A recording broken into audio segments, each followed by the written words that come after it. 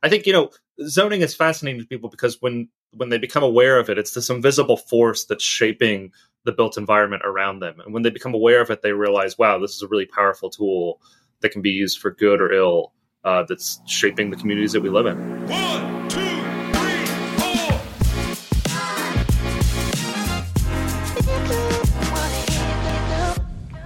4. Welcome to the Green Hour, a community of innovators, activists, and government leaders in the world of sustainability. Each week, you will hear from a leader in sustainability to help unlock your mind to a greener future.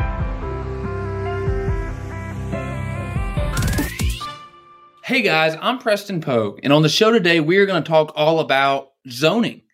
Joining us is the brilliant author of Arbitrary Lines, How Zoning Broke the American City and How to Fix It. We'll take a fascinating journey back to 1916, exploring the origins and motivations behind the creation of zoning. From there, we'll uncover both the positive and negative aspects of zoning.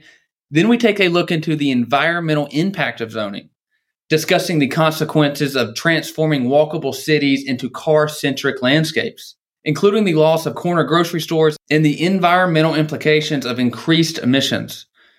We won't stop there. We'll also explore the case for zoning reform and even delve into the controversial topic of abolishing zoning altogether.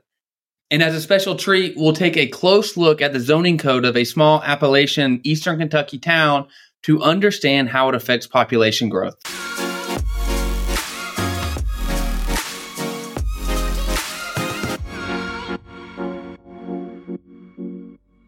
If you ever played SimCity growing up, you understand the challenges of city planning. While the game simplifies the complexities of real-world city planning, it does provide a basic framework for understanding the factors involved in building successful cities. One important aspect that SimCity introduces is the concept of city zoning, where players can designate specific areas for residential, industrial, and commercial purposes.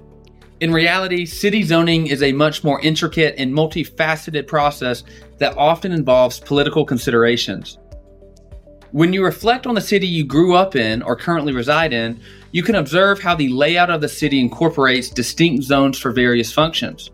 You may have lived in a single-family house surrounded by similar homes in a residential neighborhood, or you may have grown up in an apartment complex surrounded by other multifamily buildings. All of these different arrangements are a result of zoning regulations, which are typically outlined in a city's zoning map.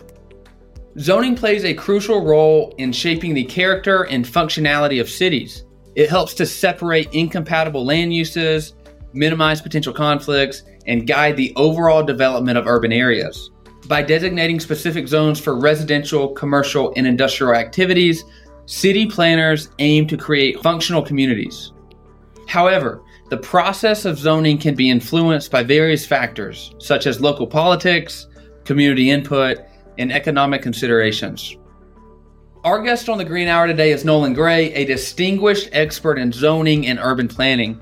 I had the pleasure of meeting Nolan at an environmental conference in Salt Lake City, Utah, where he delivered a compelling talk on zoning and discussed his book titled Arbitrary Lines, How Zoning Broke the American City and How to Fix It. Nolan Gray currently serves as the research director for California YIMBY, which is Yes in My Backyard, and has dedicated the majority of his career to the study of zoning. He brings a wealth of practical experience to the table, having worked as a planner in New York City, specifically in Queens. Nolan is also an affiliated scholar with the Mercatus Center at George Mason University, where he advises state and local policymakers on land use policy. With a PhD in urban planning underway at UCLA, Nolan is actively contributing to the academic understanding of urban planning. He is widely recognized for his insightful contributions, with his work appearing in prominent publications such as The Atlantic, Bloomberg City Lab, and The Guardian. In addition to his professional accomplishments, Nolan Gray is a member of the esteemed America's Future 1995 Society, further demonstrating his standing as a respected authority in his field.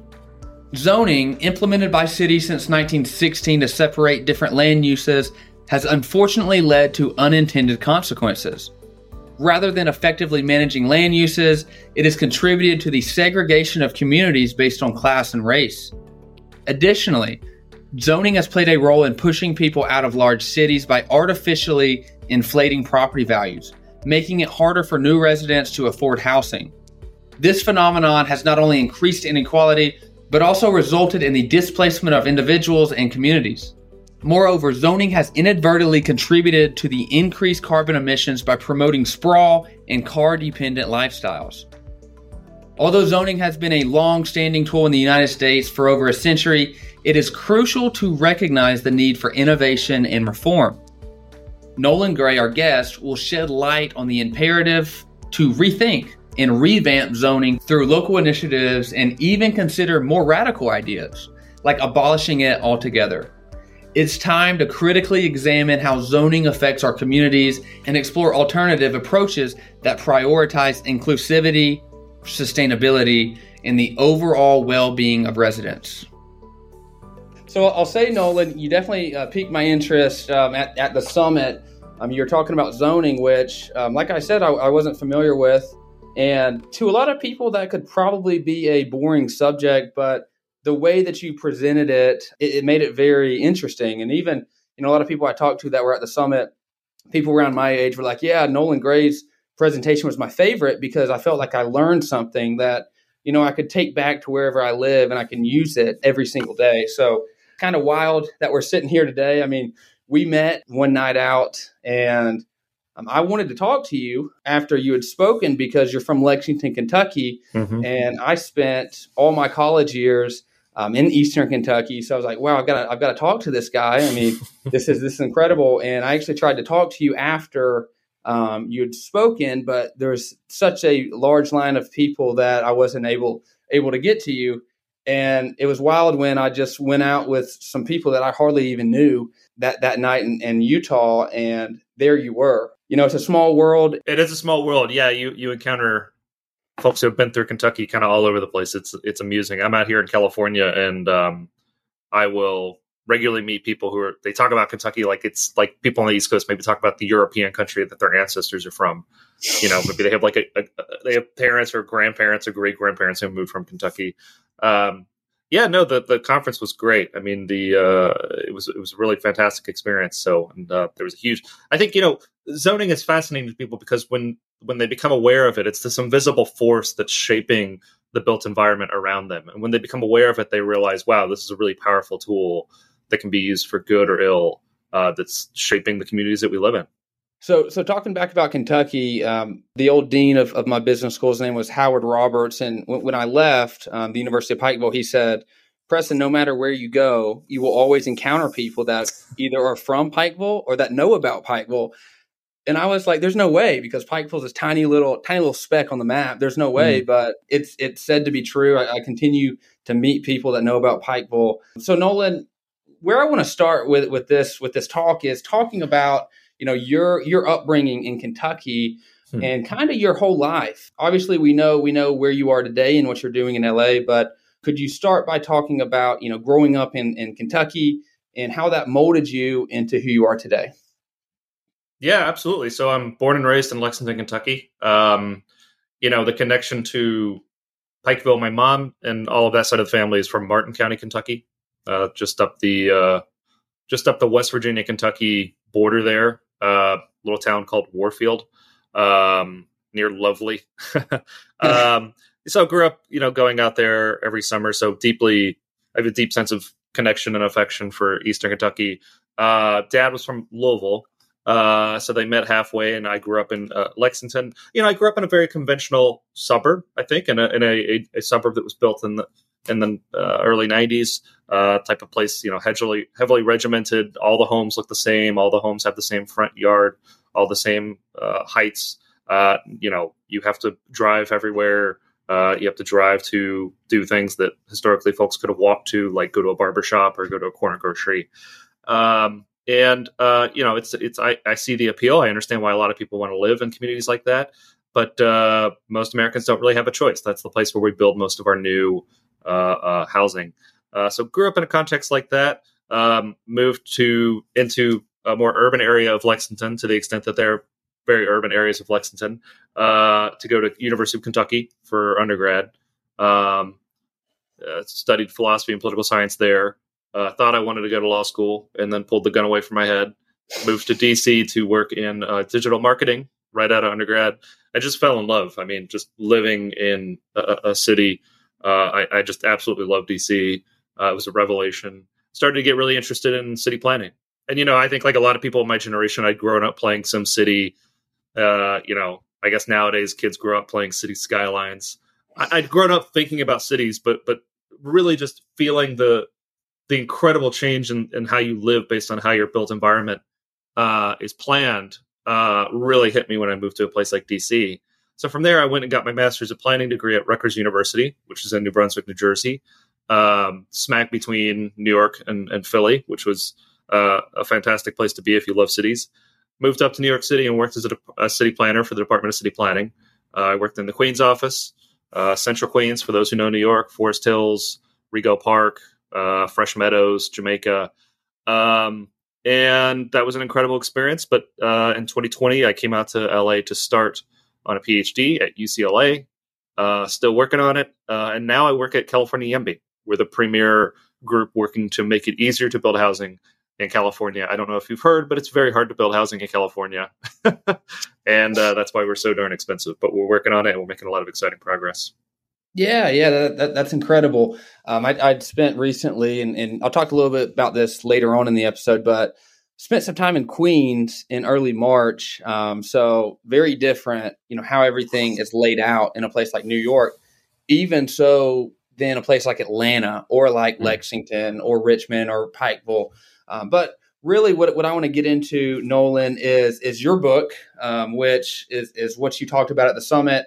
Arbitrary Lines, How Zoning Broke the American City and How to Fix It. Could you tell us a brief about your book and, the inspiration behind it and how all of this came to be? Absolutely. Yeah. So, I'd been thinking and chewing upon these issues for a while. When you start to learn about what zoning is and where zoning comes from, you can really go down the rabbit hole. All right. Because these are the rules that define every minor parameter of what your community looks like, where you can and can't build housing, where you can and can't start a business, what that home has to look like, the number of parking spaces that business has to provide. All of these incredibly minor details that shape the way we live are defined by local zoning codes that most people just politely try to ignore. And I don't blame them. Right. But when you start to scratch away at the surface there and see what these rules are and what they're doing, it's hard to think about just about anything else. I found that in the late 2010s, as most cities were wrestling with housing affordability issues, zoning would come up, on the editorial pages of the New York Times or the Washington Post. Elected officials. I mean, Trump was against all odds running on zoning for or against in 2020. It started to become a major issue that folks seemed to want to think about, but there wasn't a specific book or resource I could send people to say, this is what zoning is, this is where it comes from, this is what's gone wrong with it, and this is how we need to fix it. And so that's what I was trying to accomplish with the book, is have that resource, that one go-to resource that folks could just pick up and understand zoning. I say it's the first zoning beach read, so you can take it to the beach. And if you're coming from Pikeville, you're probably going to Myrtle Beach. You can, on Myrtle Beach, crank through Arbitrary Lines in a long weekend. Well, it's funny you say that because I read the book on the beach in Jekyll Island, which is in Georgia on the coast. Great. I was there, I guess, a couple weeks ago and cranked through it. The way you've laid out the book, it makes it very easy to read and understand. Again, for someone that has no background or prior knowledge, understanding on zoning, now I have a really good feel for it, and I can have a conversation on it. And the way you break it down, I really like how you do it, because obviously you're going with how zoning has broke the American city, how it's been bad. But you also, you break down the history, you talk about the bad things, but you also talk about the good things. And you talk about why zoning was, put in place in the first place and why zoning can be used as a good solution. And then you also give, in the very end of the book, you talk about, how can we abolish zoning and what can we do instead? And that's when you talk about Houston, the city of Houston, and you really break down what they're doing. So Great book. I would advise anyone that's listening to listen. I mean, to read the book, just because it's really eye-opening, really how you look at cities. Even growing up, I can look back at the town that I grew up in, and I'm reading through your book, and I'm like, wow, it's like I can picture the exact part of town that you're talking about. If you were to break down zoning in the simplest terms possible that you could, again, the listeners might not have a great understanding of the topic, but if you could break that down very simply, how would you do that? Yeah, sure. So zoning is a state delegated power to local governments to essentially do two things. The first is to draw up a zoning map that assigns every single parcel in a city to a zoning district. So saying for every single parcel, every square inch of land in a city, it's going to be assigned a zoning district.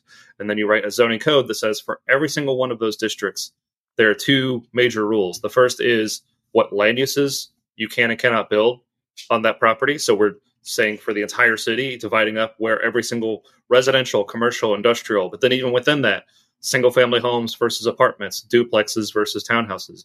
We say every single parcel in the city, it is not allowed on every given parcel. Same with commercial, right? Certain types of businesses are allowed here, but not there.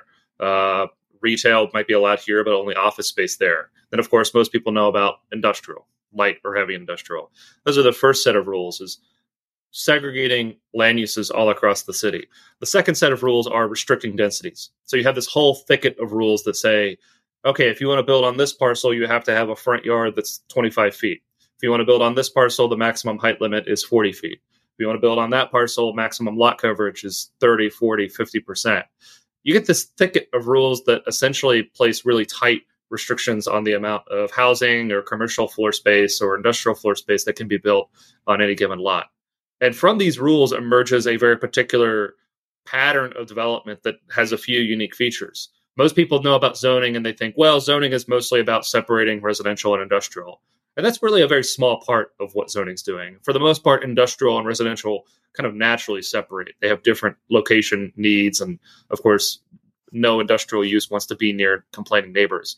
Most of what this zoning is doing is it's essentially writing into law a notion of what a good city or a good community should look like. So the vast majority of your typical American city, for example, will be reserved for detached single-family homes. That is to say, in most residential areas of the U.S., it will be illegal to build a duplex or some townhouses on your lot. It's also predicated on this notion of work and play and shopping and home life are all going to be separate. They're going to be physically separate, and you're going to drive between them. It's very different from what cities historically look like. And I'm not talking, about Manhattan. I'm talking about you can find your typical pre-zoning neighborhood, maybe a neighborhood in your community that was built in the 19 teens, right before zoning was adopted. And there will be a mixture of housing typologies. There might be detached single-family homes next to a small fourplex with a corner grocery, right? Zoning is saying, well, that pattern of development is now illegal. We're moving over to this pattern of development where all of that's going to be physically separated and you're going to drive between these spaces. Basically, zoning is regulating use and density and everything. I mean, it's that sounds simple, but it's a lot more complex than that once you get into all the different use cases like you're mentioning. And you talked about SimCity in the beginning. I played SimCity growing up, and I always thought, I was like, a great idea would be to mix a game like SimCity and GTA together, because GTA, you have the crime aspect. How are you going to, figure out crime? SimCity, you're city planning, you're putting buildings and putting people in different locations. And maybe, possibly, as the metaverse, in the future, there might be something like that, like the movie Ready Player One, something along those lines. But looking at zoning from the beginning, it looks like in 1916, zoning was first introduced in the U.S. And he wasn't president at the time, but he became president. Herbert Hoover had a huge influence on zoning. So could you talk about why zoning was created in the beginning and how it was created? Yeah, absolutely. So the first zoning codes start to come online in 1916. In the book, I tell, I think it was 6 cities adopt zoning in 1916. In the book, I tell the story of Berkeley, California, and New York City. most folks are somewhat familiar with the New York story. Most people think, oh yeah, zoning started in New York City, but there were 5 other cities that adopted zoning in 1916. I think there are a few things going on here. First, I think for sure there is the form of cities is changing dramatically during this period. You have 2 inventions that are completely reshaping cities. So the first is just innovations that allow for buildings to get taller and taller, right? So steel framing, safety lock elevator. These are inventions that essentially remove historical physical caps on cities building up. Another invention that you have at the time that dramatically changes the form of cities is the car. It's probably the most important invention for understanding why modern cities look the way they do. A dramatically different vision of how to get around. Of course, it allows for properties further and further from the city to be within a reasonable, maybe 30-minute commute. So you see cities start to grow up and out during this period. And then, of course, this is a period of dramatic growth for the United States. So we have huge waves of immigration coming in, population migrations within the U.S., the great migration of African Americans out of the South to the Midwest and the Northeast, of course, is ongoing in this period. So you have these huge population fluctuations. And I think there's a very sympathetic view of what zoning is trying to do during this period of, well, this is really chaotic, this is really disorderly, let's just impose a broad, big picture plan to make sure that incompatible uses are separate and to make sure that we're coordinating growth with infrastructure. And I think there's certainly a little bit of that story there that is important. But another thing that's going on during this period is a fairly explicit attempt to segregate cities. Right? So you read, for example, the Berkeley case or the New York City case, and they're saying, well, we need to adopt these rules because we want to segregate. By being able to separate certain types of uses and at certain densities, we can effectively separate people. So in the New York City case, of course, they're very offended. The Fifth Avenue Association is very offended by industrial uses coming in, not because of any nuisance or externality, but because of the poor Eastern European Jewish factory girls who were coming onto the Fifth Avenue on their lunch break or after work and scaring away their clientele. So there's, and you see this all across the country in Upper South, of returning to my home state, Louisville, for example. Louisville adopts a code that is superficially race neutral, but it was adopted in the immediate aftermath of Buchanan v. Worley, where the Supreme Court says we're not going to allow for explicitly racial zoning. Prior to 1917, Louisville had a zoning code that, a very South Africa-style zoning code that said whites can live here and blacks can live there. And the Supreme Court, in a rare moment of clarity on racial issues from this time period, says, well, we're not going to allow that. That's unconstitutional. You can't forbid whites and blacks from living in certain places. But what they do in the aftermath of that is they write codes that effectively achieve the same result. Because the ability to determine who gets to live where is the ability to determine, the ability to determine what gets built where is the ability to determine who gets to live where. So if you can say, well, you're only allowed to live in this neighborhood if you can afford a detached single-family home on a half-acre lot. Well, you're essentially excluding a lot of lower-income folks, and of course, in the U.S. context, that has racial implications.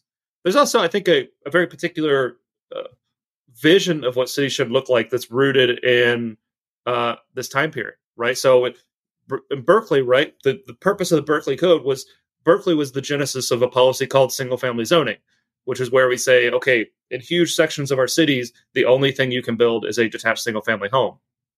And that's not predicated on any health or safety concern. That's predicated on an idea of, well, we want to be a low-density city with big lawns and everybody has their own home, and we don't want a mixture of uses.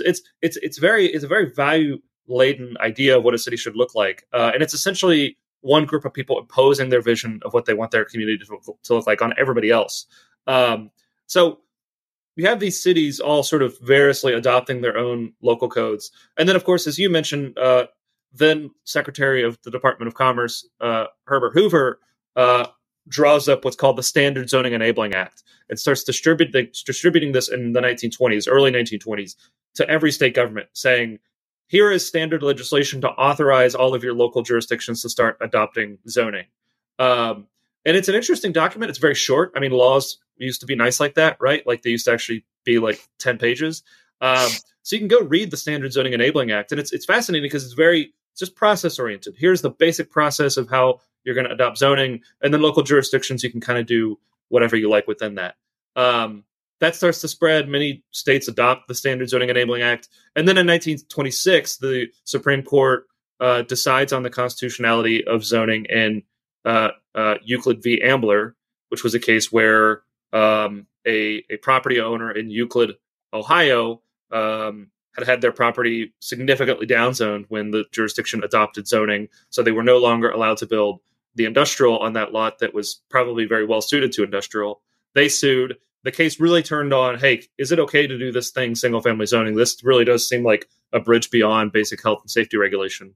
And in a decision that referred to apartments as mere pests, the Supreme Court upheld the constitutionality of zoning. And it's been all downhill from there.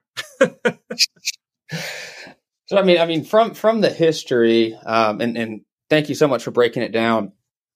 Looking at the history and how zoning came to be, and then looking at zoning today, how much has it changed since its inception all the way back in 1916?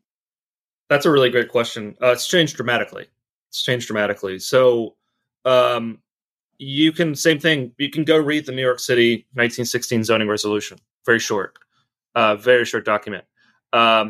Nowadays, of course, these zoning codes are in many cases hundreds, if not thousands of pages long for your typical big city. You once might have had, a dozen different zoning districts. Now you're going to have potentially in the hundreds. A few other things that have changed. So, I mean, the rules have just become broadly much, much, much more complex and more prescriptive and more limiting on what you can and can't do with your property. Something that's also happened, though, that I think it's subtle, but it's important, is as originally envisioned with zoning, the idea was if you follow the rules, you check the boxes, you get your permits, no problem, right? So, okay, I'm in a commercial district, the height is X, the setbacks are Y, the parking required is Z. I meet all those requirements, I get my permits, no problem. The whole idea, that was one of the selling points of early zoning, is we're going to make it extremely predictable what can and can't be built on every single parcel.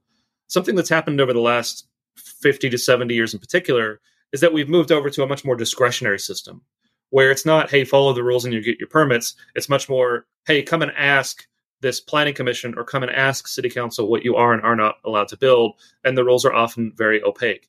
Part of that's been by accident. So because our zoning rules are so restrictive, it's just impossible to build anything, what we call as of right or by right. In most U.S. cities, that means you just go in and get your permits if you follow the rules. So you have to request some sort of relief from those rules, and that puts you in this discretionary permitting world. But also we've done it fairly explicitly. So we now just say, all right, rather than having a set of rules that are predictable and equitably enforced, we're going to have a whole bunch of discretionary mechanisms where we might give permits out to who you are based on, whether or not we like you. Of course, here in Los Angeles, we have come to be extremely reliant on discretionary permitting, and not incidentally, we've had multiple local elected officials be indicted for corruption. So this ends up becoming a major source of corruption, where council members say, "Oh, I have the power to approve or deny projects," and they use that, of course, for soft corruption to raise money for elections, and then explicit corruption for duffel bags of cash under bathroom stalls in Palm Springs, right? So. That's broadly the contours of how it's changed. And there's a lot of regional variety here, right? So this is, I think, another really important point, is that zoning is much more restrictive in certain parts of the country than it is in others. And then, of course, even regardless of what the rules are on the books, the culture of growth really affects how those rules get implemented. So, for example, in many places, they might have really restrictive rules, but they have a lot of discretionary mechanisms, and there's this pro-growth culture of, well, let's just give out permits to anything and everything. So it really, really varies a lot. And it's kind of it's hard to speak in such broad brushstrokes about zoning, because really the way you should learn about zoning is crack open your local code, start reading about local development applications and fights, maybe show up, at a public hearing and start to learn about the local politics around your local rules. You start to do that, as I said at the top of the talk, you will fundamentally start to understand why your city looks the way it does. So looking at some of the good things of zoning, and really, I mean, we talked about why zoning was created. We talked about some of the bad things, how it segregates based on class and race. And that's kind of happened from the beginning, from the get-go. But if we were to talk to more of the good things of zoning, what would some of those be? So I think a zoning proponent would say two things. The first is there are certain incompatible neighbors, and we need to make sure that they're separate, right? So you don't want heavy industry near residential areas. You don't want something like a sex shop right next to an elementary school or a liquor store next to a high school. You don't want, a 24-hour self-service car wash next to an apartment building, ideally, right? As I argue in the book, I think zoning has done a very, very, very poor job of achieving that desirable separation. But that's a reason why folks often are sympathetic to these rules. The second is, of course, you want to make sure that you're coordinating growth with infrastructure. If you're going to have long-term growth, you're going to have a lot of new apartments or homes, single-family homes built. You need to make sure that you've got the water and sewer lined up to accommodate those projects. If you're going to have a major new commercial use, you need to make sure that you're scaling up the transit or expanding the streets to accommodate additional traffic, or certainly in the case where you have industrial traffic, which might require a certain turn radii for certain trucks to get in. So there's all these basic sort of very wonky, unsexy service provision considerations that need to be made with growth. Same thing with that, though. As I argue in the book, I think the more effective strategy there is, rather than saying, well, we're going to force the growth to look like what our infrastructure allows, I think the much more sustainable path there is to say, well, there's certain types of growth that's coming. Let's do our best to predict it, and then let's start making the infrastructure investments needed to accommodate that. So, Nolan, this podcast, I created it because there was a lot of education that I felt needed to be spread around sustainability and the environment. And someone my age, I was looking all around to figure out, what is sustainability and what are all of these different types of sustainability? I mean, what is LEED certification? What is, XYZ? And I couldn't really find anything. So I created this podcast, and I really wanted to bring together innovators, activists, and government leaders in sustainability. And one person that I had on, this is interesting. His name was Blake Jackson, and he's the director of sustainability at NOR. He's out of Boston. And it's interesting because what you're doing with zoning, it's almost like the precursor to what they're doing. With zoning, you are basically saying where you can and can't build. And what NOR is doing is they're trying to build more environmentally friendly buildings and infrastructure. So I say all this because the next segment I want to get into is the environmental impact of zoning.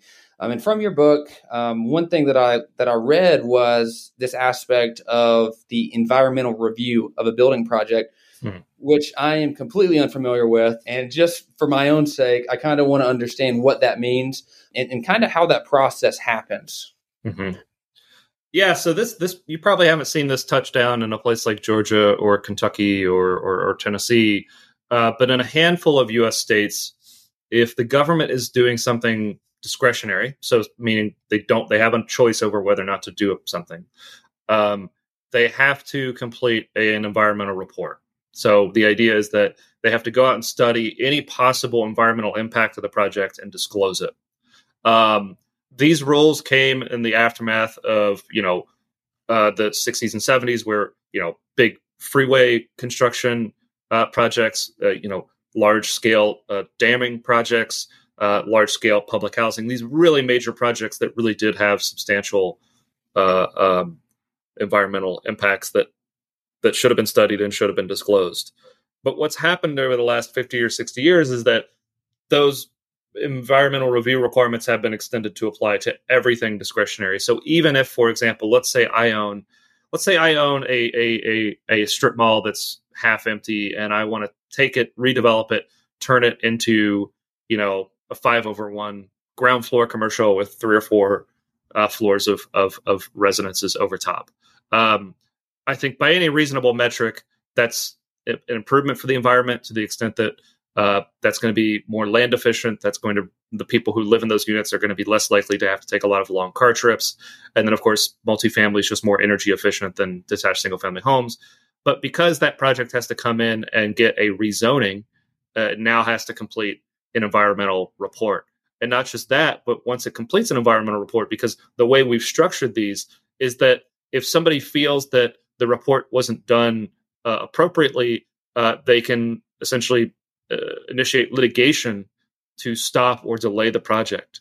And this is often used in bad faith by folks who are just opposed to what's being built, or maybe they want some sort of concession out of it. Maybe a union that wants a labor agreement out of it, or a competing business owner who just wants to kill the project altogether, or local NIMBYs who just don't like the idea of more housing getting built near them. So here in California, we have the CEQA, California Environmental Quality Act, which imposes these environmental review mandates on almost everything that gets built. And it's, I think what was a well-meaning environmental mechanism for large-scale projects that should actually do this study and should do this disclosure, but it got applied to anything and everything. And now I think a lot of environmentalists will even say this. It now actually works against environmental and sustainability objectives to the extent that it just makes it really, really hard to build infill housing or offices and jobs in places near transit or in existing cities. So here in California, a lot of the work has been, well, how do we exempt more and more projects from having to go through this process just to make it easier to build the type of infill housing and job centers that we need? So for most of the listeners, they have been to a large city. And one thing that they will notice is there's something very different in a large city compared to a normal size or small city. And that's the aspect of skyscrapers or these large buildings that have been built up and built up and built up. I know in Atlanta, we have a lot of skyscrapers. We have a lot of condominiums, a lot of apartment complexes. And in New York, same thing. LA, I've never been to California, but I'm guessing same type of thing. So this concept of building up versus building out and, how that affects the environment, that's a very interesting conversation because I've never thought of it that way. But it makes a lot of sense because if you're building up, you're taking up less land and you're taking up really space that was given to us. Could you talk about that concept of building up versus building out and its effect on the overall environment? Yeah, this is really fundamental, right? I mean, there's a great book that your listeners should absolutely check out, Order Without Design by Alain Berthaud. He's the former urban planner for the World Bank. And he sets it out, I think, very neatly. I'll give a slightly sloppier version here in this talk, but folks will go pick up that book. Essentially the problem of cities is that humans actually like to be somewhat concentrated, right? They want to be around friends and family. They want to be near a lot of jobs. They want to be near amenities and shops and services, right? The problem is that humans want to concentrate in one place, but we have a finite amount of land in any given place, right? That's land that's within 30 minutes of all of those things that people want in life. And so what you get is high demand to live in certain central places, right? This varies based on the land use. So for example, a major employer really wants to be at the center of the metropolitan area. So they have the largest possible pool from which to attract talent. Or shops, for example, really want to make sure that they're on major corridors. So they have the most amount of traffic going by them. But essentially, we have this problem of a lot of people want to live in a handful of places. And how do you solve that problem?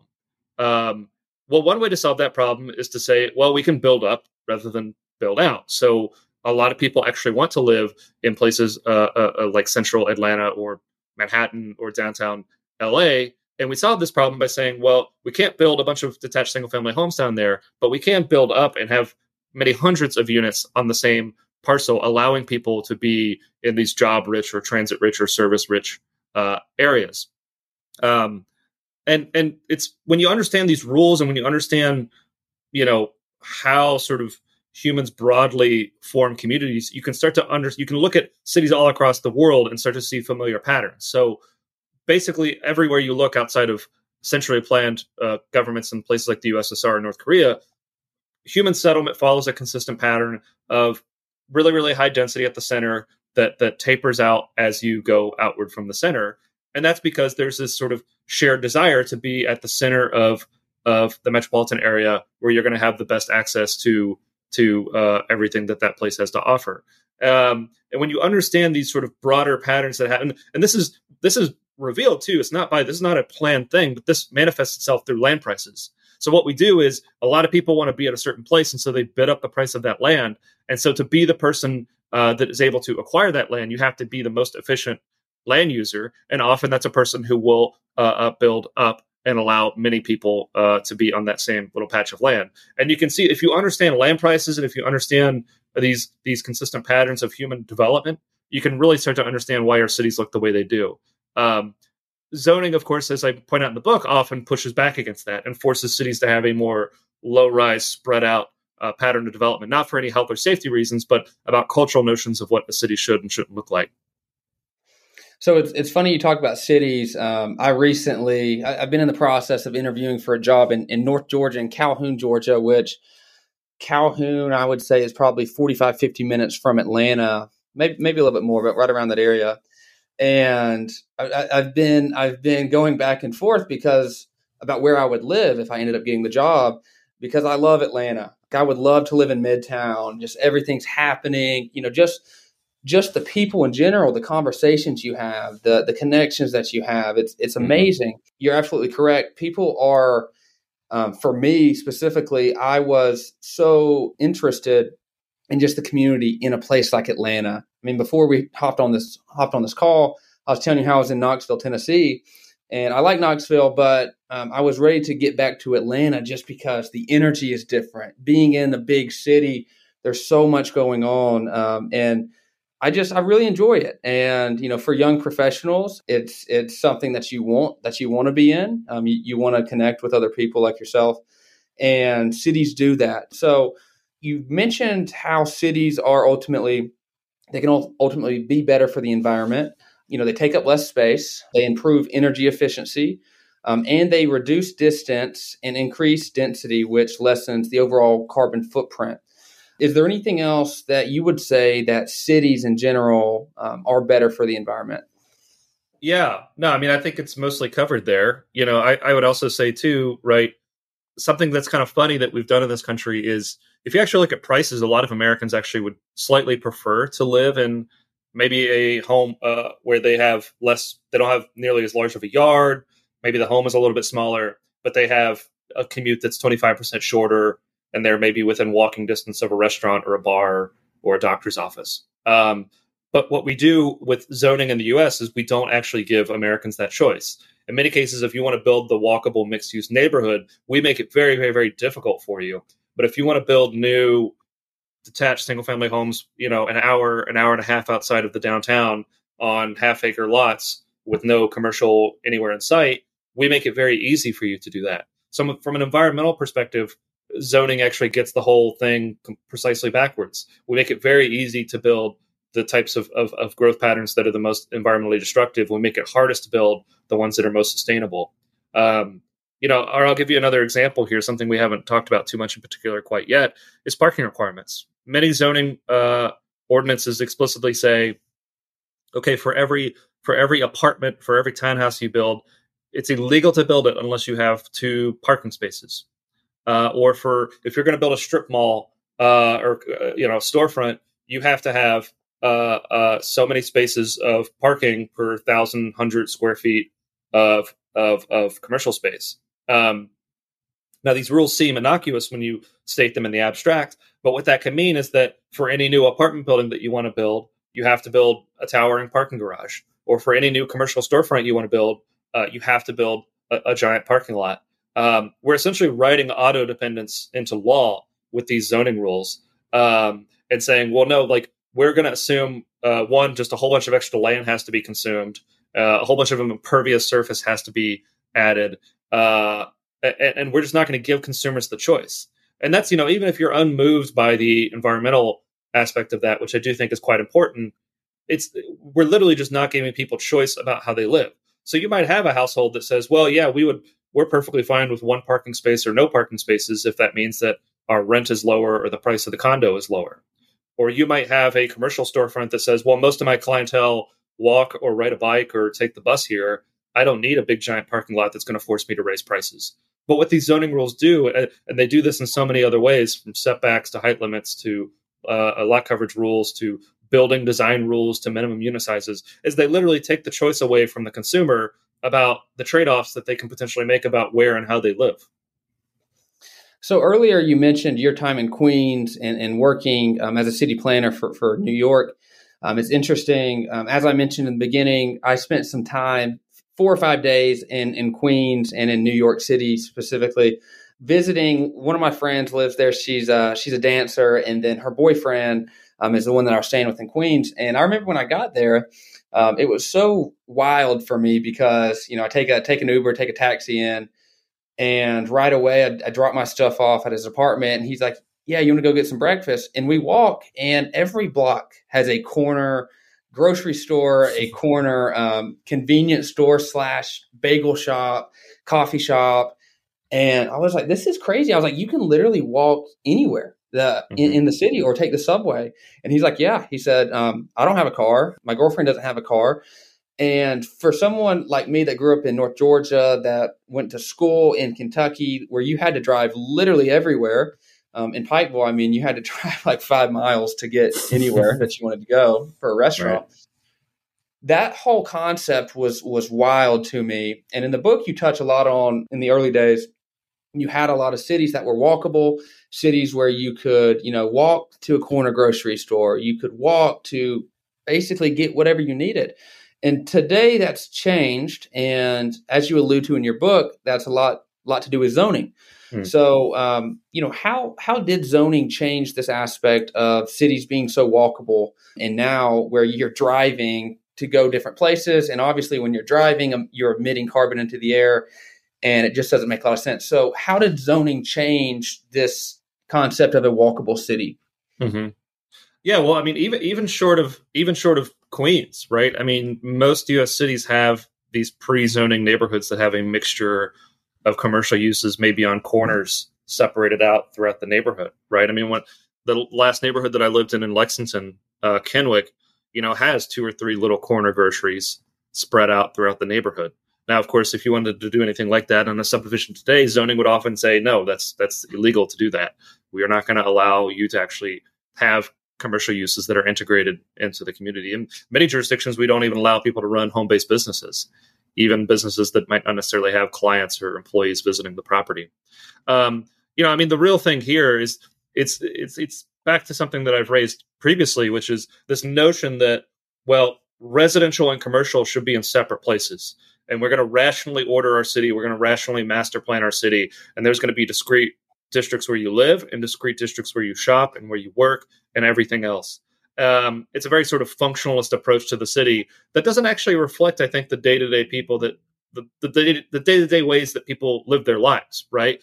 Of like, well, a lot of people actually, we just know a lot of people would actually quite like to have a corner grocery near them where they can walk over to get some eggs or some flour, if they're in the heat of cooking, right? They don't want to get in the car and make a 15-minute drive out to, a big giant supermarket where they are going to spend just 5 minutes walking from the back of the parking lot to the entrance, right? Many people actually really value these uses, or things like, a lot of these things to serve a community function, like having a neighborhood barbershop or having a neighborhood bar. These were what we call third places of social interaction where neighbors could meet each other and form bonds and talk about what was going on around them. Of course, nowadays, you don't get that when you have to hop in your car and drive, 5 miles to go to your doctor's office or leave your neighborhood to go to a coffee shop. So folks actually really quite desired that. But what zoning did was it came in and said, well, we're not going to allow those communities to continue to be built. And the communities that we have that are like that, we're going to not allow them to become even more mixed use and dynamic. And so what we've done is we've essentially locked our communities in a straitjacket that doesn't let them grow and adapt and evolve to reflect changing needs and preferences. And I think that's why, we've kind of hit the limits of growth under this old paradigm. And that's why you have all of this pressure for reform. And that's why you have this incredible energy around, hey, we're not beholden to these rules that were written in many cases 100 years ago. We can rethink the rules that we have that are shaping our communities. So if I did a quick Google search right now and I said, what is the environmental impact of zoning? Managing pollution would come up a lot. And when I did the search, a week or two ago, that's one thing that kept coming up is, zoning helps manage pollution. And in a sense, it makes sense. I mean, if you are distinguishing industrial areas and residential areas, making sure that they're not too close, then you are able to basically, manage pollution and manage emissions into a community. But I would ask you, someone from your seat and someone that's done the research, does zoning really help to manage pollution? Or is this just something that they say to, almost pat themselves on the back to make it look good?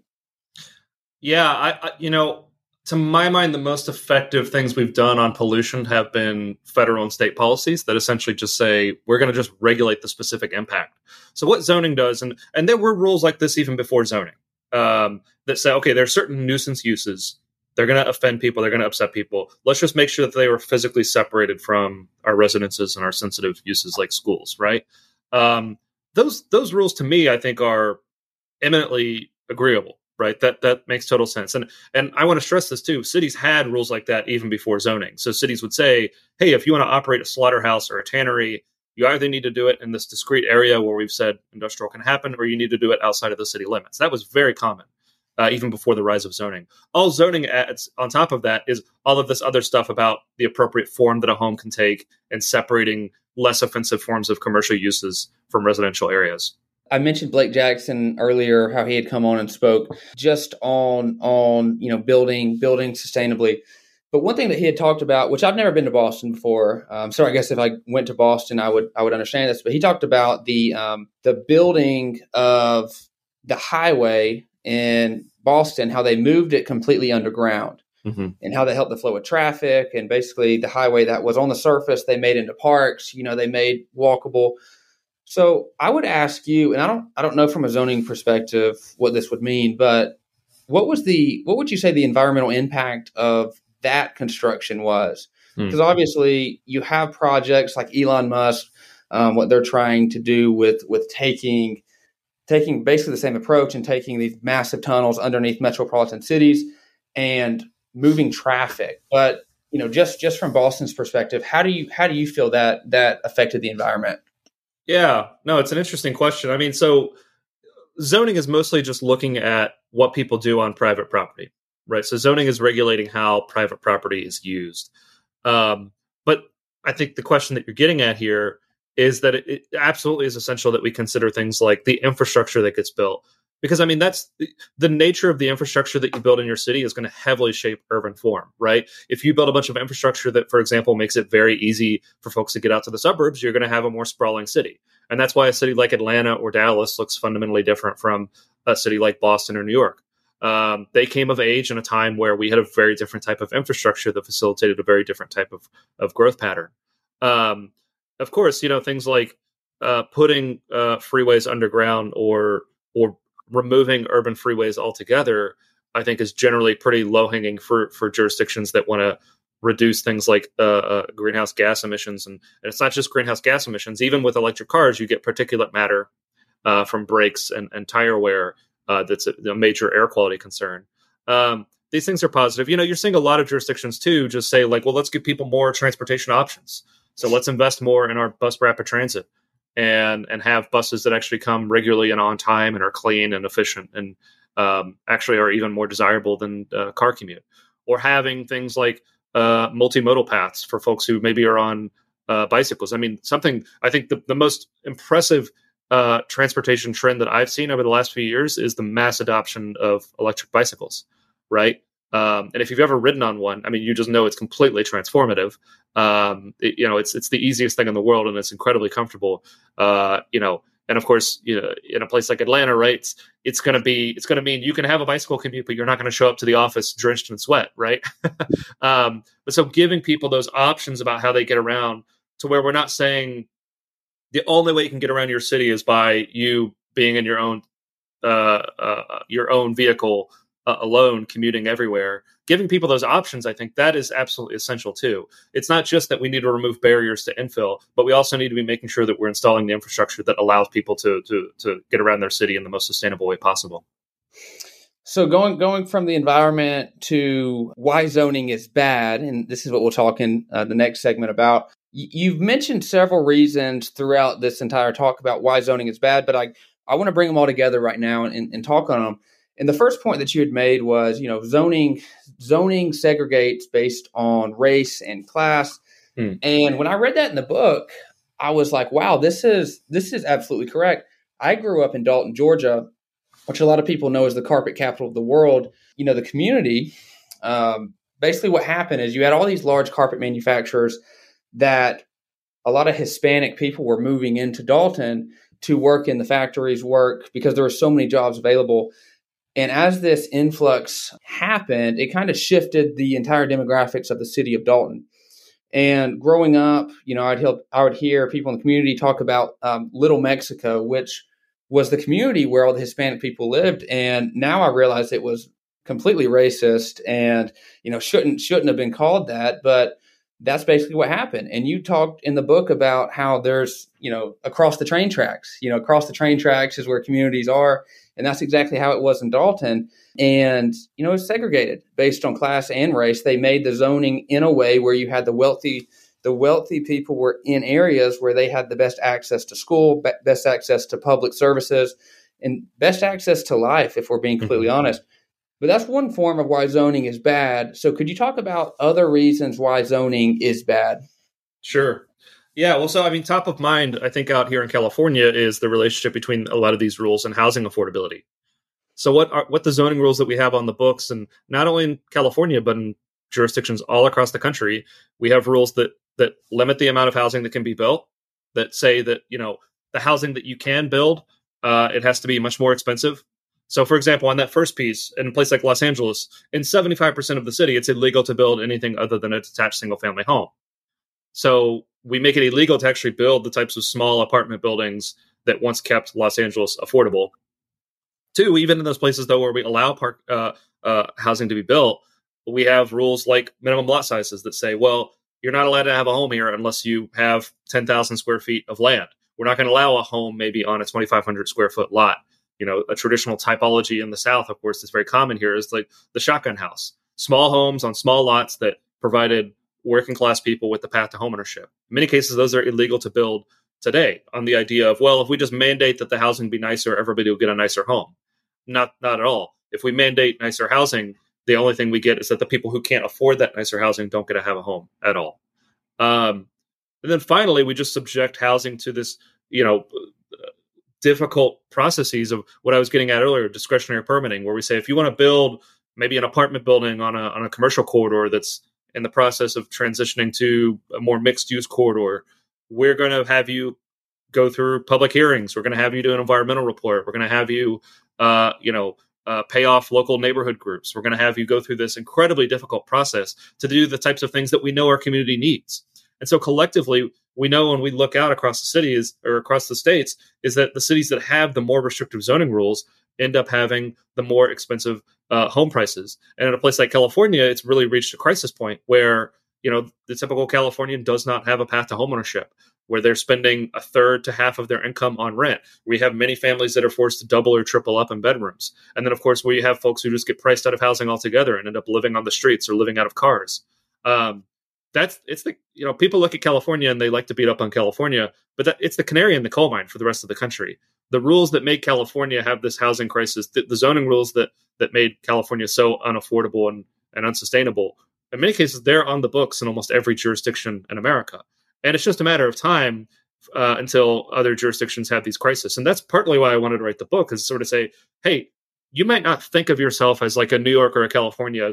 You have housing affordability problems now, but it's just a matter of time. As if economies continue to grow and desirable places all across the South, for example, continue to bring people in, you're going to have rules that allow cities to flexibly change and adapt over time. And if you don't have them, you'll be careening toward a California-style crisis. So in the book, you talk a lot about how zoning negatively impacts growth and innovations inside cities. And I was in Puerto Rico last December and, just talking to some locals. And this was the first time I'd ever heard the term brain drain. And it makes sense in this aspect too, because with zoning, if you're making housing so unaffordable inside cities, then you're going to have people that, competent people. You're going to have people that are wanting to live there, like for me, I want to live in the city. I want to take that energy in and build community. But people like me, maybe I can't afford to live in the city. I'm going to have to live in a place outside, maybe Marietta, maybe Ackworth, maybe Woodstock. And the city, like let's say a midtown, you could have this aspect of brain drain because people can't afford it. And, going back to this aspect of how zoning affects growth and innovation, how would you say, that's one piece, but how would you say zoning does affect growth and innovation inside these larger metropolitan cities? Well, something that's extremely well established is that cities are these engines of growth and innovation, right? Cities are places where folks can come together and be around other people who are working on the same issues as them, thinking through the same problems as them. This is why all throughout history, right, like genius is concentrated in certain places, ancient Athens, Renaissance, Florence, Scottish Enlightenment in Edinburgh, right? Harlem Renaissance. We always speak in terms of these like great technological, engineering, cultural booms happening in specific places. When you get a lot of people together and you have these thick labor markets where people can find the perfect job for them or talk to other folks working on the same issue as them or be close to suppliers or consumers of their product, everything just gets so much more efficient and innovative and productive. And so to the extent that, for example, in the US today, we make it hard for a young software engineer to move to the Bay Area, or we make it hard for somebody who wants to go into finance to move to New York, or we make it hard for a young medical engineer to move to Boston, problems that are going to increasingly extend all across the Mountain West and the South as well. Our country is just collectively poorer and less innovative. And there's very robust evidence on this, that America would be a much more wealthy, productive place if we made it very easy for folks to move into the labor markets where they could add the most value. But this is true, I think, it's true to a certain extent in every jurisdiction already, right? There's so many places that deal with brain drain, and I'll look at the housing stock that they have available, and I'll say, well, like, okay, let's say a person graduates from the University of Kentucky, for example, and they want to stay in Lexington, but maybe they want to live in a more, they want to do things that many young people want to do. They want to live in a more walkable neighborhood where they have easy access to bars and entertainment and nightlife. And they don't want to move straight out to the single family tract out in the suburbs. What housing options do they have? In many U.S. cities, we make it hardest to build the types of small apartments, especially micro apartments that are well suited to single young professionals that would keep those people in the city. And I say, well, there's literally no option for that person to stay in the city and live the type of urban lifestyle that a lot of young professionals want to live today. So if you want to keep talent in your city and in your region, you have to offer those range of housing types that keep a variety of people in your community, and again, allow for that flexibility, right? Or if you want to have an entrepreneurial culture in your community, don't make it to where the person who is wanting to start a small business that maybe doesn't fit to the narrow confines of your current zoning, don't make it to where that person gets punished. As is so often the case.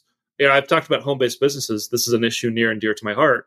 We have rules on the books in so many cities that say, well, if you want to start a home-based business, you have to come in and ask for a special permit, and you have to host a public hearing, and you have to notice all of your neighbors.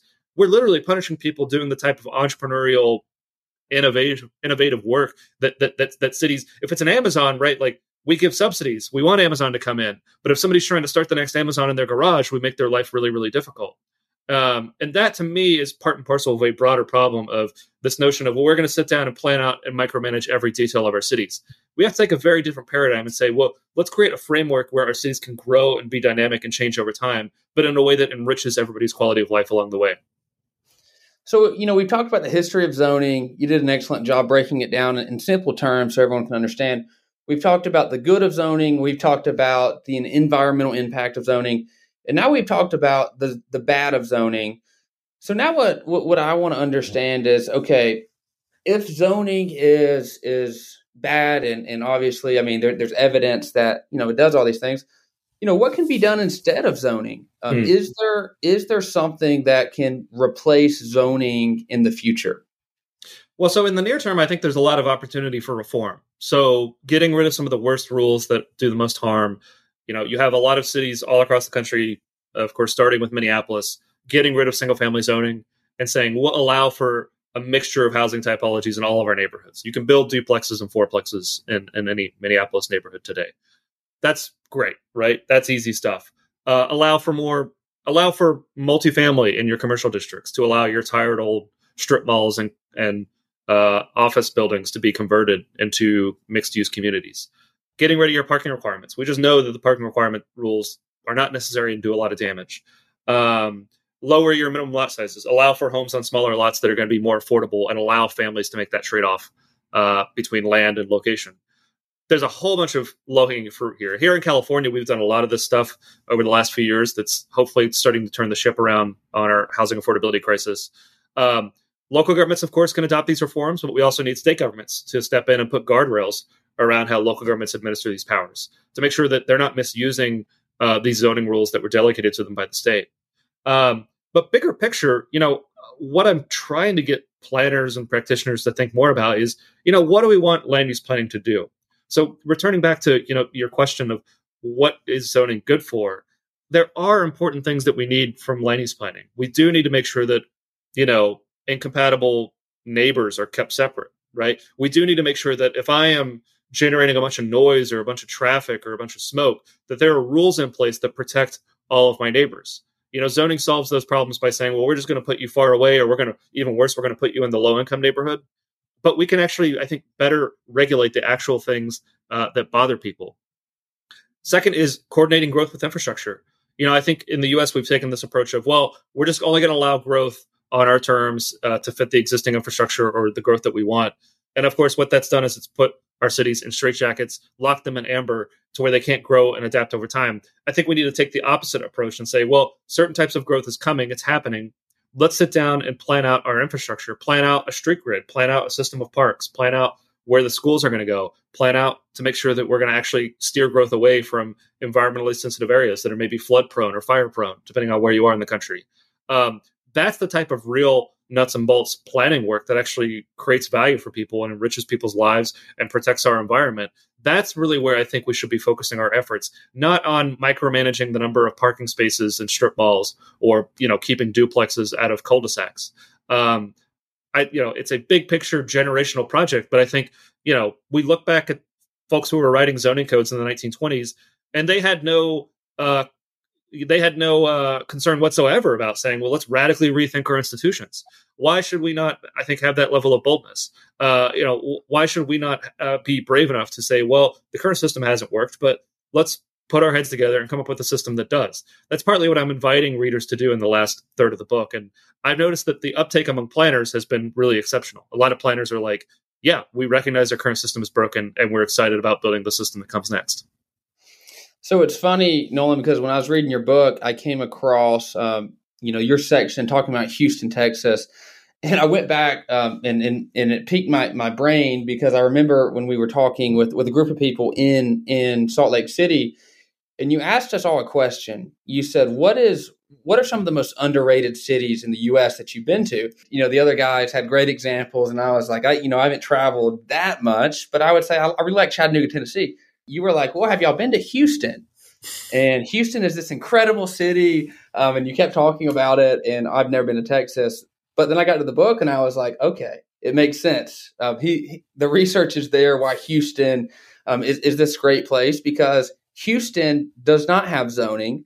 What they have instead is this aspect of deed restrictions, and it's allowed them to continue to innovate. It's allowed them to continue to grow their population. And Houston's really been able to do some really cool things. So I thought that was really funny because you kept talking about Houston in our conversation. And I was like, wow, I actually need to go look into Houston and see what they're doing.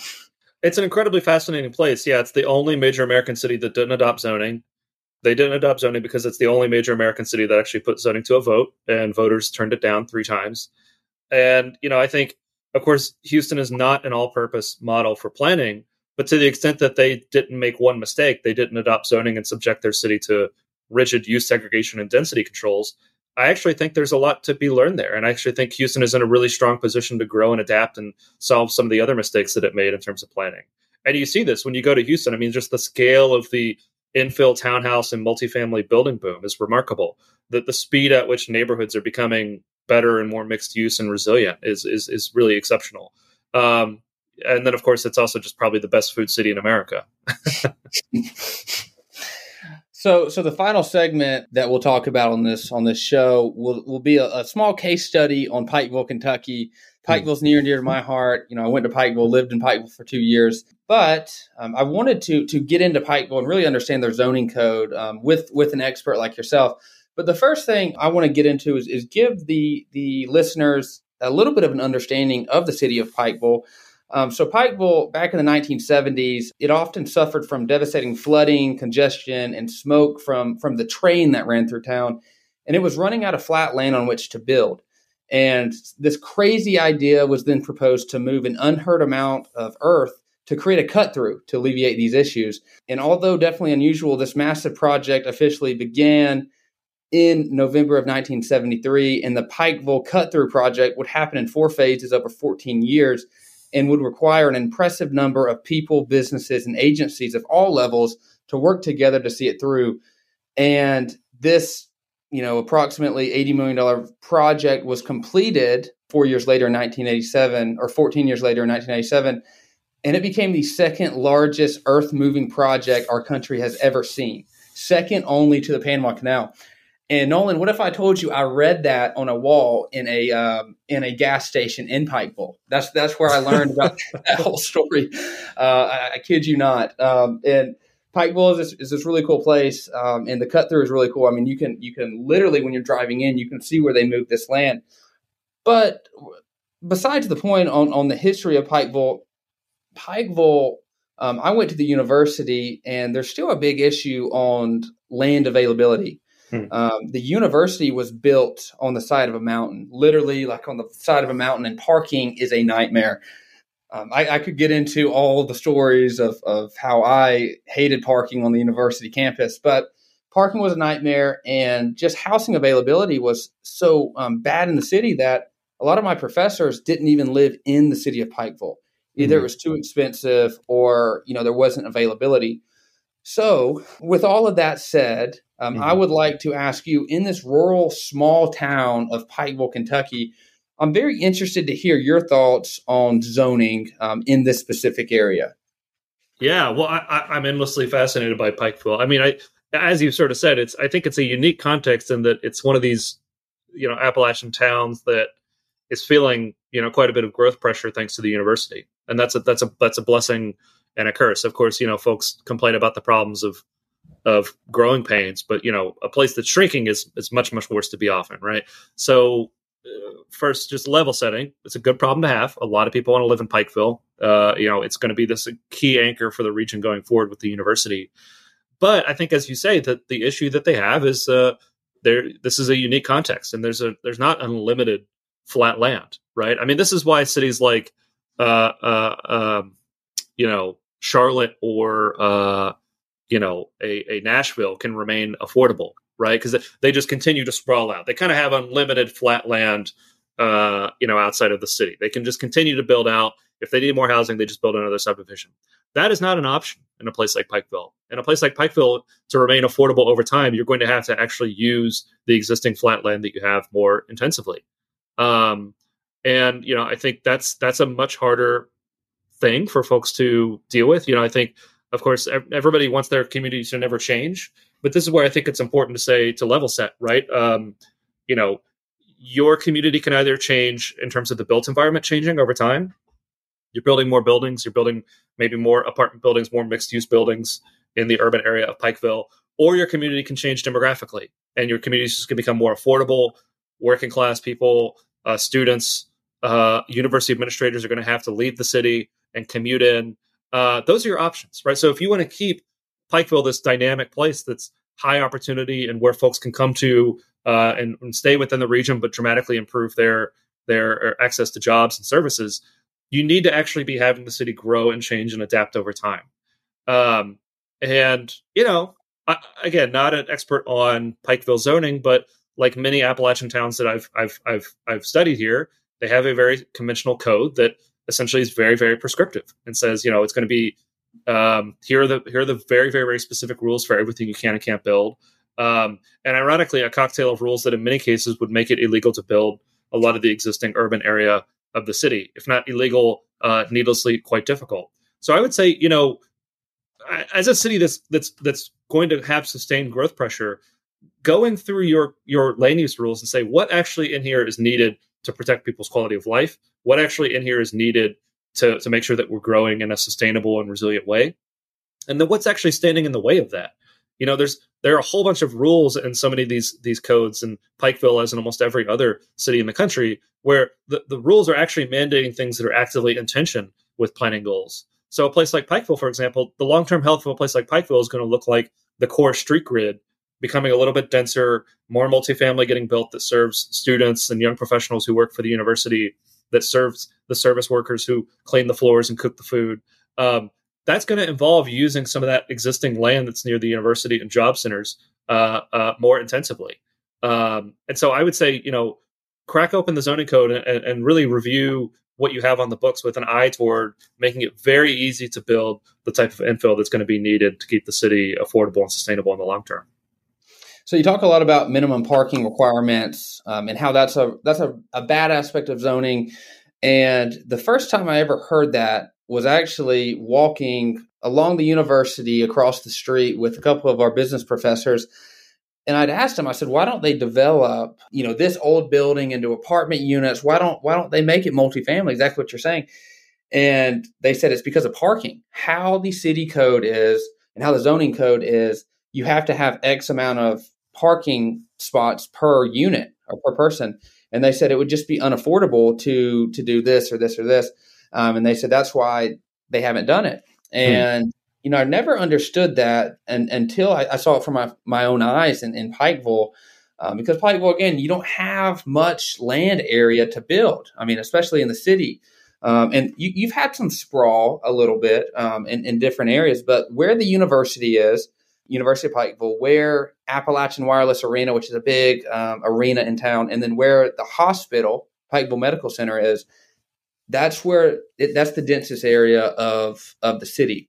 And in that specific area, there's not a lot of options to live. So, you're absolutely correct. There's going to have to be some kind of shift because the university is growing a lot. They're bringing a dental school. They're adding that to the mix. So it's going to continue to grow, and there will need to be some changes. And I really think that aspect of building up, it would help Pikeville. I don't know if they'll do it, but I think so. Well, and in that context in particular, right? If you're building housing that's mostly catering to students or that's quite close to the university, many students might not have a car, right? In fact, I would expect that would be the norm. Students who are living within a half mile of campus probably would not have a car. And what these codes do is they essentially say, well, you might have preferred a cheaper apartment, but without a parking space because you just don't need it. But we literally don't give you the choice. And exactly to your point, it's not just that the housing that does get built becomes more unaffordable, but these parking mandates can often make it completely infeasible to build infill on some of these smaller, historical lots, right? So if you say, well, we're only going to allow you to build an apartment building in the C3 district if you have a giant parking lot or a parking garage, well, the parking garage will just be too expensive. That'll never happen. But then the parking lot might require so much space that the whole thing just doesn't work anymore. And would downtown Pikeville really be better if it had a whole bunch of parking surface lots? I would argue no, it wouldn't. What's desirable about that little downtown fabric is that it's this walkable cluster of uses that folks come down there, they park their car, they walk around during the day. This is something that we've done with so many cities over the past 100 years is we try to say, well, let's take our historic downtowns and turn them into things that look like suburban strip malls. And I think that's just a fundamental misunderstanding of this asset that cities are sitting on. Of like, you have this beautiful little small town that's a mixture of uses. Make it as easy as possible to re-inhabit that space, to re-enliven that space, and then to build more onto that existing street grid and to build out your existing little urban area. These are incredible assets that local jurisdictions just ignore. And I think we talk about in these conversations, we talk about New York and California, right? There are great examples of this in the greater Appalachian region, right? Lexington has eliminated their parking requirements. They said, we're tired of mandating that every new development that gets proposed have a giant parking lot or a giant parking garage. That doesn't enrich our community. In fact, it impoverishes it.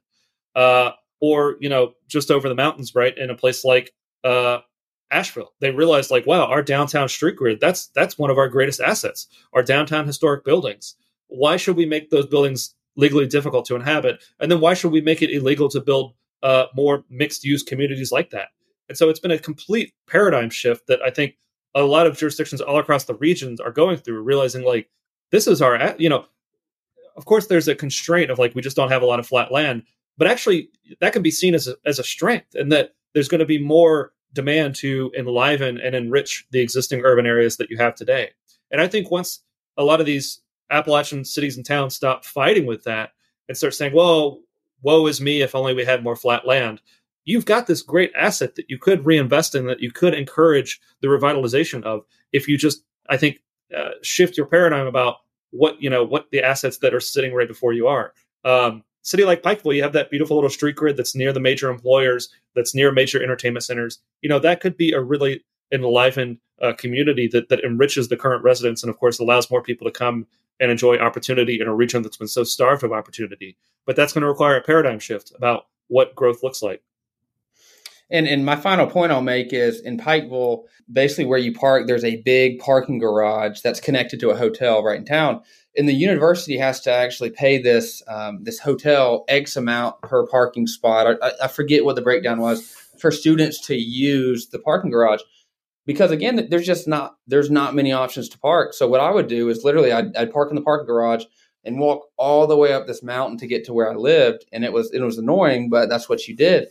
And another thing that Pikeville has is there's a three-day period, and I can't remember what part of the year it is, but they call it Hillbilly Days, where they literally shut down downtown and bring in vendors, all kinds of vendors, food trucks, like a whole carnival, Ferris wheel. It's like a big thing. And people come from all over the area. That's another huge economic development that Pikeville has. But parking is such a nightmare that it's such a mess, because you don't have the availability for people to park. So looking at, the university, the hospital, the entertainment center, then something like Hillbilly Days, they're screaming for help. And I just think that, it just needs to be listened to. Mm-hmm. Yeah, well, and that's a little bit of a separate issue from land use planning, but I touch a little bit on it in the book, is effective parking management, right? I mean, just getting your prices right, making sure that you are pricing your parking correctly, so that you're getting folks to think about shifting to other modes where possible. Then, of course, having land use rules in place that allow them to, if they want to live a car light or a car free lifestyle, they have that option. Of course, current Pikeville rules essentially write auto dependence into law. We force everybody to have a car, and then we're surprised when the traffic and the parking situation is so bad. The beautiful thing about this issue with parking and zoning, these are highly solvable problems, right? These are welcome problems. They're problems of growth. They're problems of dynamism, and they're actually, frankly, kind of good problems to have. I end the book on an optimistic note, right? Say, like, I wouldn't be writing about this if I didn't think a better world was possible, that we could do better, and in many cases are already starting to do better. That's the thing that I would just like to leave folks with is, put the work in. These are solvable problems. We know what the solutions look like. We can start building more affordable, equitable, sustainable, dynamic communities tomorrow if we decide to do that. So, Nolan, if anyone wants to get a copy of your book, where can they get it? Can they get it at a bookstore? Is this online? Where can they obtain a copy of your book? Yeah, so I encourage folks to go buy it from a local bookseller. It's available online if that's not available to you. Amazon, Bookshop, bookshop.com.org. Of course, you can order directly from Island Press, the press that published the book. Fantastic group of people. Yeah. And then if they want to follow you on social media, I see all your stuff on Twitter, and it's you actually have a really big following on Twitter, and you talk a lot about these issues, which is really cool. I love Twitter just because you can have an author like yourself that'll break down specific topics where I feel like I'm learning something, like I'm reading another book. So where can they find you on social media? Yeah, I'm on all major platforms: LinkedIn, Instagram, Twitter. I'm at M. Nolan Gray. I'm now on Blue Sky, right? I don't know if that'll age well depending on when this episode comes out. But yeah, I'm fairly active on Twitter, and I'd love folks to follow me and share what they're finding in their communities, get involved. Well, Nolan, thank you so much for joining the Green Hour again. It's been so much fun to learn about zoning and all of the different aspects that come along with it, and then talking about Pikeville, because near and dear to my heart. So just thank you so much for coming on. Thanks, Preston.